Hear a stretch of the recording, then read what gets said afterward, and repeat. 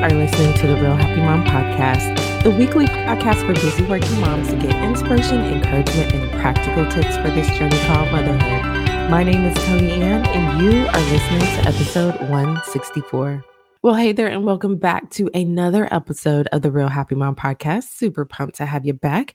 If this is your first time listening, welcome. I am beyond happy that you decided to join me today, and in particular with this episode with my guest, Chloe. Now, if you are a returning listener, hey, you picked a good one to come and listen to today because, my guest today is giving us all the tea here and helping us out when it comes to advocating for our child. And my guest today is Chloe Weber. She is going to be sharing a little bit of her story about her son and their journey with his diagnosis, and also with actually kind of defying the odds here, because she has a son that has been diagnosed with a rare and debilitating genetic disorder at 2.5, and was able to go through a journey to find some answers. And now her son is doing better, so much better than what the doctors were initially telling her.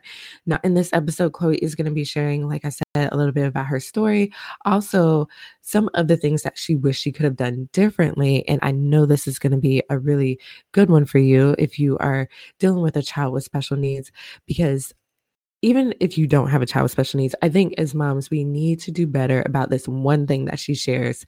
And then also she talks about how we can have some conversations that may be a little bit uncomfortable when your child sees another child that isn't quite like them. So how can you have those conversations? How can you start asking the questions so that you can get more informed about some of these rare genetic disorders? And also, how can you help your child understand that all kids are different, then we also need to include them in things too as well. So super excited about this episode. Love the conversation that I had with Chloe, and I cannot wait for you to listen to it. But before we jump into that, please make sure that you go over to realhappymom.com/community and join the Facebook group community there. I love having this community. I know that we have been sharing some information on Trello here. Been doing monthly trainings on Trello, just showing you how to use this project management tool to organize, manage, simplify your life at home and at work. So if this is something that you need, if you are looking for some other moms to connect with, this is the place for you to be. So join me over in the Real Happy Mom community on Facebook by going over to realhappymom.com/community. Now that we have that out of the way, let's go ahead and jump on into this week's episode with Chloe.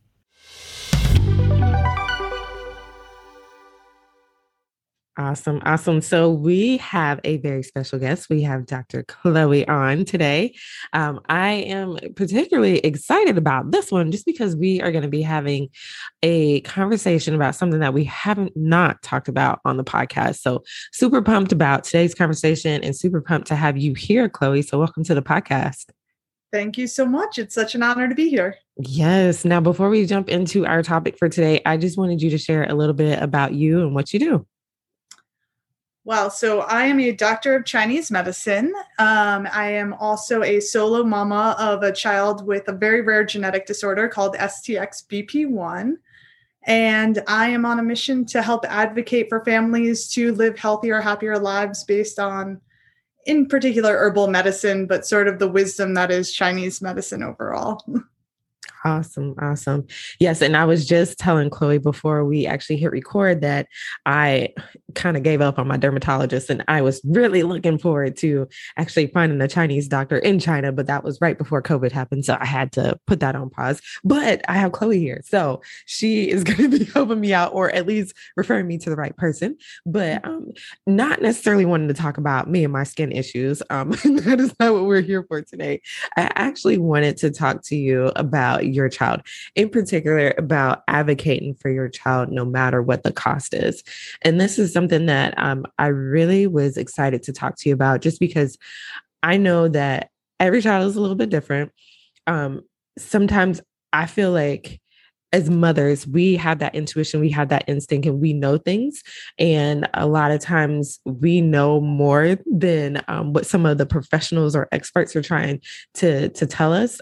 Yeah, there are some things that, yes, they know more than us, but we have that instinct and that knowing with us. So I just wanted you to share a little bit about what was your response when doctors told you that this is as much engagement as you'll get from your son and he'll never be able to walk? Like, walk us through like how you even got to that point, and then like what your response was. Well, it's been a very interesting journey and a lot of evolution for me personally, as well as for Remy. But just to touch back on what you said, for anybody who's advocating for their child, if you are a mom, like you built this human in your belly. There is absolutely never going to be any person who understands your child better than you do. So like if your doctor ever pushes back on anything that you have to say, find another doctor that's going to listen to you, look for other tests, do whatever it is, because that's something that honestly just absolutely drives me crazy. I feel like there's a massive amount of like gaslighting of mothers in terms of the health of our children, when there's a lot of reasons to be concerned. I mean, there's an absolute epidemic of neurodevelopmental disorders in our children.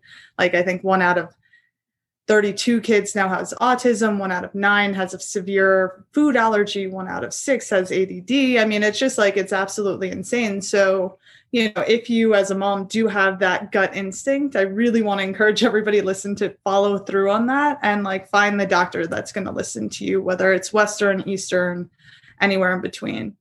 That being said, for my son, it was a very interesting journey. So we didn't know. When he was born, there was no indication that he was any different than any other child. And then as months went on, you know, I started noticing things. I would Google, I'd be like, he's not really smiling, but like everything I'd see was that he was just kind of at the end of the bell-shaped curve. So I didn't worry too much about it. I'm pretty chill. So I was like, all right, he's just a chill little kid. It's fine. But then at like 9-10 months, he was referred to early intervention. And then at 12 months, he was referred to genetics and neurology. And then for the next 1.5 years, he was doing like 20 hours of early intervention therapies a week. You know, I had left my job and had been doing another 20 hours with him every week. And it wasn't actually until he was about 2.5 that he got his genetic diagnosis. And at that point, he was maybe just starting to crawl at 2.5. Maybe. It might have been later than that. It was around that time. But so we knew that there was something very significant going on. But when we got his diagnosis, which is this, you know, genetic mutation that's so rare that it's named after the gene that's mutated. You know, they sat me down and the doctor was horrible. And he was basically like, you know, your son's going to have moderate to severe intellectual disabilities, Parkinsonian like tremors. And he was like, yeah, like he has those tremors, right? Like the guy was like proud of himself. He figured it out. And he's like, likely epilepsy and blah, blah, blah. And he went through this whole list. And, you know, as a mom, obviously, like I sat there and like, even just thinking of that day just tears me up inside. But, you know, but I also had the training that I had in Chinese medicine. And I also knew that I've had hundreds of patients come to me and tell me that their doctors didn't believe what they had going on was going on, that their doctors couldn't find an answer through the tests that they were going through. You know, I'd already studied epigenetics and nutritional therapy and all sorts of different ways to support the brain. So to me, I sort of gathered myself together and I went through a whole hot mess of a situation for myself. But like I pulled myself back together and I was like, you know, first things first, the minimum this child needs and deserves is a happy mom. So like I can't fall apart because he needs me more than anything. I'm a solo mom. Like he needs to see his mom be happy. He can't see his mom hysterically crying on the floor all day, every day, which is clearly what I wanted to be doing. But then B, you know, it's like there are so many opportunities for healing in this world that are outside of the typical Western paradigm. And, you know, I'm going to do everything that I possibly can to support him and give him those opportunities to heal, but love him and appreciate him for exactly who he is and whatever that trajectory is for him. So I'm pretty stubborn. So that also works well for both of us. Nice. Yeah, no, when you were saying all of that, I was just like, yeah, I just don't know how even just for myself, how I'd be able to comprehend and be able to digest all of that information from the doctors. Because I'll be honest with you, as a dentist, like sometimes I have to give people the bad news, like, hey, like I can't fix your kids' teeth, and or your teeth are actually a lot worse than what they are. But that's something that I feel like there's some things that we can do to eventually fix it. But when it comes to, the diagnosis that you were given, like that's like kind of hard to fix there. So I can imagine like the thoughts and feelings that you're having, but I'm just wondering, how you're able to start to figure out what you needed to do for your child, because I know that you said that the doctor wasn't the greatest as far as giving the information, but what was your next steps from there? I know you didn't let that stop you because your son is thriving right now. So just walk us through what happened after that.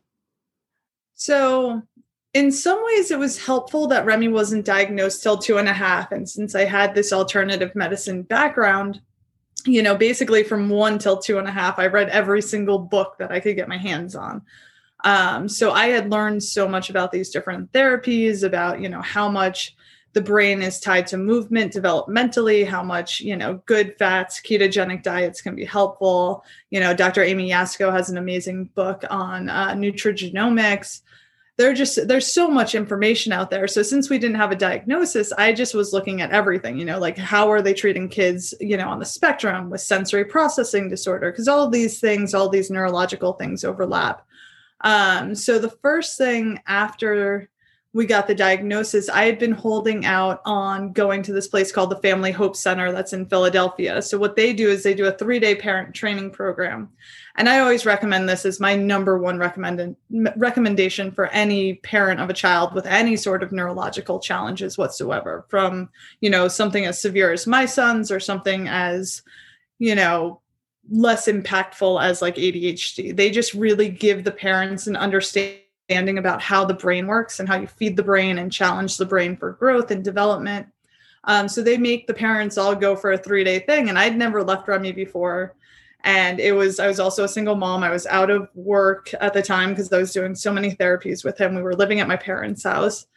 So I had held off on going to their training program because I was like, I can't invest in this, like I know so much. But so as soon as he got the diagnosis, I was like, all right, I'm doing it. And so I left Remy for the first time. I did the 3-day parent training. And then I brought him back to do their sort of assessment and training program. So that was great. And then it's just been sort of an interesting unfolding of other treatments and doctors that have come through our lives. So after that, a couple months later, a friend of a friend of a friend told me about a treatment place in Ecuador, in Guayaquil, Ecuador, that doesn't have a website and is all sorts of shady.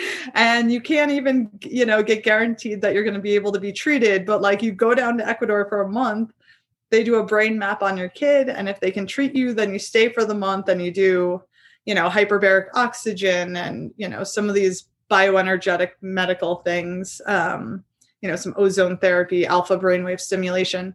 So, at the time I was like, Western medicine has nothing to offer me. I know that these things are safe and they have the potential to be effective and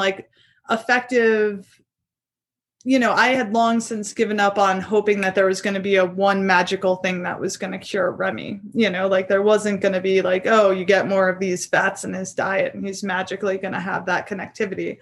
But to me, it's just supporting him, and incrementally, he's just gotten stronger and more engaged and more aware and more, independent. And so that's always been my goal. So then we went down to Ecuador and we've done that 6 times. So it's been an interesting unfolding for us, but I sort of try and trust the process and look at things through the lens of, is it safe? Does it have the potential to help him? And then I feel pretty fortunate that with my medical background and just how close I am with him, I'm able to really suss out, if he is not responding well to something and I can just stop it. Gotcha. So I'm just wondering, I know there's probably moms that are listening like, okay, like I know the doctors told you that he'll never be able to walk, but what is he doing now? Like, how is he doing as far as his development and everything? Oh man. So he's walking now, which is a blessing and a curse. He's like Yes. Tasmanian devil in my household. But yeah, he's walking, he's kicking a soccer ball a little bit. He's incredibly healthy and happy. He's still nonverbal, but he has a speech device. So he's able to use that to tell me what he wants, and he's getting better and better at that. But most important to me is he's just so engaged. So a lot of children, especially with severe seizure disorders and these rare genetic disorders, they sort of have this haze to them. Like they're not really engaged in what's going on around them. Like I'm the absolute favorite mom at the playground because Remy has taught me to be like overly enthusiastic about everything, which is definitely not my natural state. But like, I used to have to work so hard to get this kid to laugh, and I'll do anything to get this kid to laugh. But now he's just like giggling, he's playing with things, he's trying all sorts of stuff. So that to me is just the best part of it all. He's doing really well. I'm super excited to hear that. Sorry, my son was over here trying to talk to me. But I'm really like just like beaming right now. Like this is just like so good because it's hard a lot of times when you get that bad news, like, to even like start to move into a place where you can actually, support your child and to get the treatment or whatever it is that they need to actually start to thrive. So I'm excited to hear that he's doing great, but I'm just wondering now, just hearing your story and seeing where he's at now, like, what would you do differently, or what thing would you say, like, you know what, if I could do it over again, I would do this? I think those first couple of years, I, us moms, I burned myself out as hard as possible, and, I just sort of was like, okay, if I just work nonstop, if I just read every research study I can get my hands on all night long, I can do this, I can figure it out. And it's been an interesting evolution from like, this is an intellectual pursuit to like, now it's more of like a spiritual quest, I'd say at this point in our juncture. Like I'm always studying other stuff, but it's just sort of shifted in my mind and I guess my heart. But so I definitely would take better care of myself, especially in the beginning. But also I am not good at and have not been good at, really creating my tribe. Special needs parenting is so isolating. And then being a single mom on top of it, then I'm a solo entrepreneur. I own and run my own business. So like, it's very, very isolating. And, it's very hard because a lot of times parents of neurotypical kids are scared to like have conversations with us at the playground. Like kids will come up to try and say hi to Remy and see that he's in a stroller, which is his wheelchair essentially, or that he's nonverbal, and the kids will have questions, and those questions can be uncomfortable. But for me, it's so much better to have a slightly uncomfortable conversation that leads to inclusion than sort of shy away from the situation, which is what a lot of people do tend to do. But so I wish I had done a better job of building more community for myself from the beginning, and getting that support. Yeah, no, that's so good. And you brought up something too about, kids asking questions, because at least for me, because I see so many people and I meet so many new people at work, I've learned not to be afraid to ask questions. Like if I see something, so like, for instance, I have several patients that are missing their fingers or it's like cut off and they have like little nubs. And so I always ask like, what's the story behind your hands, or what happened to your fingers? And you'll be surprised. People want to tell their story and they want to share with you, because I had one lady, she was telling me she actually had, it was some like weird genetic thing. Like when her mother was pregnant with her, it was like the amniotic fluid was stringy and it was attaching to her fingers and her limbs and stuff. And it affected the development of her fingers. So it wasn't that like she had a trauma or something that had, cut off her fingers. They just developed like that. And so it was crazy for her to explain it to me. And then like, she's giving me all of like the super long names and like explaining the medical background on it. I'm like, oh my gosh, this is so cool. And I think the same thing would go for your son too. Like if parents would not be afraid of, letting their kids like ask those questions and being okay with saying, I don't know, and like getting someone like you to, answer those questions, I think would help too. But I'm just wondering for those moms who are like scared or they feel like, oh my goodness, like, am I going to offend, Chloe if I ask her these questions? Like, I guess what would be the best way for moms really for the moms who have like the little kids, like mine is 5, he is not afraid, he's going to ask you the questions. So like how can we have those conversations without it coming across as like we're just being rude or just making you feel uncomfortable too, I guess is the question. I think the discomfort comes more from the shying away from it. I mean, at least for me, and I can't speak for all special needs moms, obviously, but to me, it's like, nobody is more aware that Remy is disabled than me and Remy. And I assure you that I am in no way less proud of my son than any of you other moms are of your nerd. Like, I am just as proud of him as Obama's mama must be of him. He is, the light of my life. He's perfect. And I'm so proud of everything he's accomplished. I'm so in awe of him. And like, I love talking about him. So like, there's really nothing that's ever, sometimes, it can be a little hard when kids are like, oh, he's a baby, he's in the stroller. And I'm like, no, he's not a baby. His brain works differently, but one thing that's hard for me personally is since I don't have neurotypical kids, Remy's my only child. I don't really know what to explain to your children a lot of the time. So like a lot of times at the playground, like I have to be with Remy all of the time because I have to facilitate everything he's doing for the most part, or make sure that he's not going to eat a rock because he would. So I'm always with him, but a lot of times, like your kids are getting older, they're 5, they're 6 or whatever, they're running around doing their thing and the parents are off doing their own thing, sort of chatting in the corner. I envy that, not going to lie, but, a lot of the times then the kids will come up and they'll come and ask questions. So that's the one thing that can be challenging for me is that like, just like a lot of people wouldn't be comfortable knowing what to say to Remy, especially, like exactly, like, I don't really know what your child understands as a neurotypical kid, and then they all range in what they're understanding based on their age. But like, so to me, it's just easiest and best for me also if the parent just joins the conversation with the kid, because then we can all have a conversation instead of just me trying to figure out what the other child may or may not understand, if that makes sense. Yeah. No, that's helpful. That's helpful because I know, like for my 5-year-old in particular, he knows a lot more than what I think he should know. At 5, I'm like, you don't need to know that, but I know it would definitely help that conversation. Yes, if I was there, and then I think too, like having an open mind too, because I think a lot of times like we're so afraid of like hurting someone's feelings or being offensive or whatever it is, but just kind of going in like.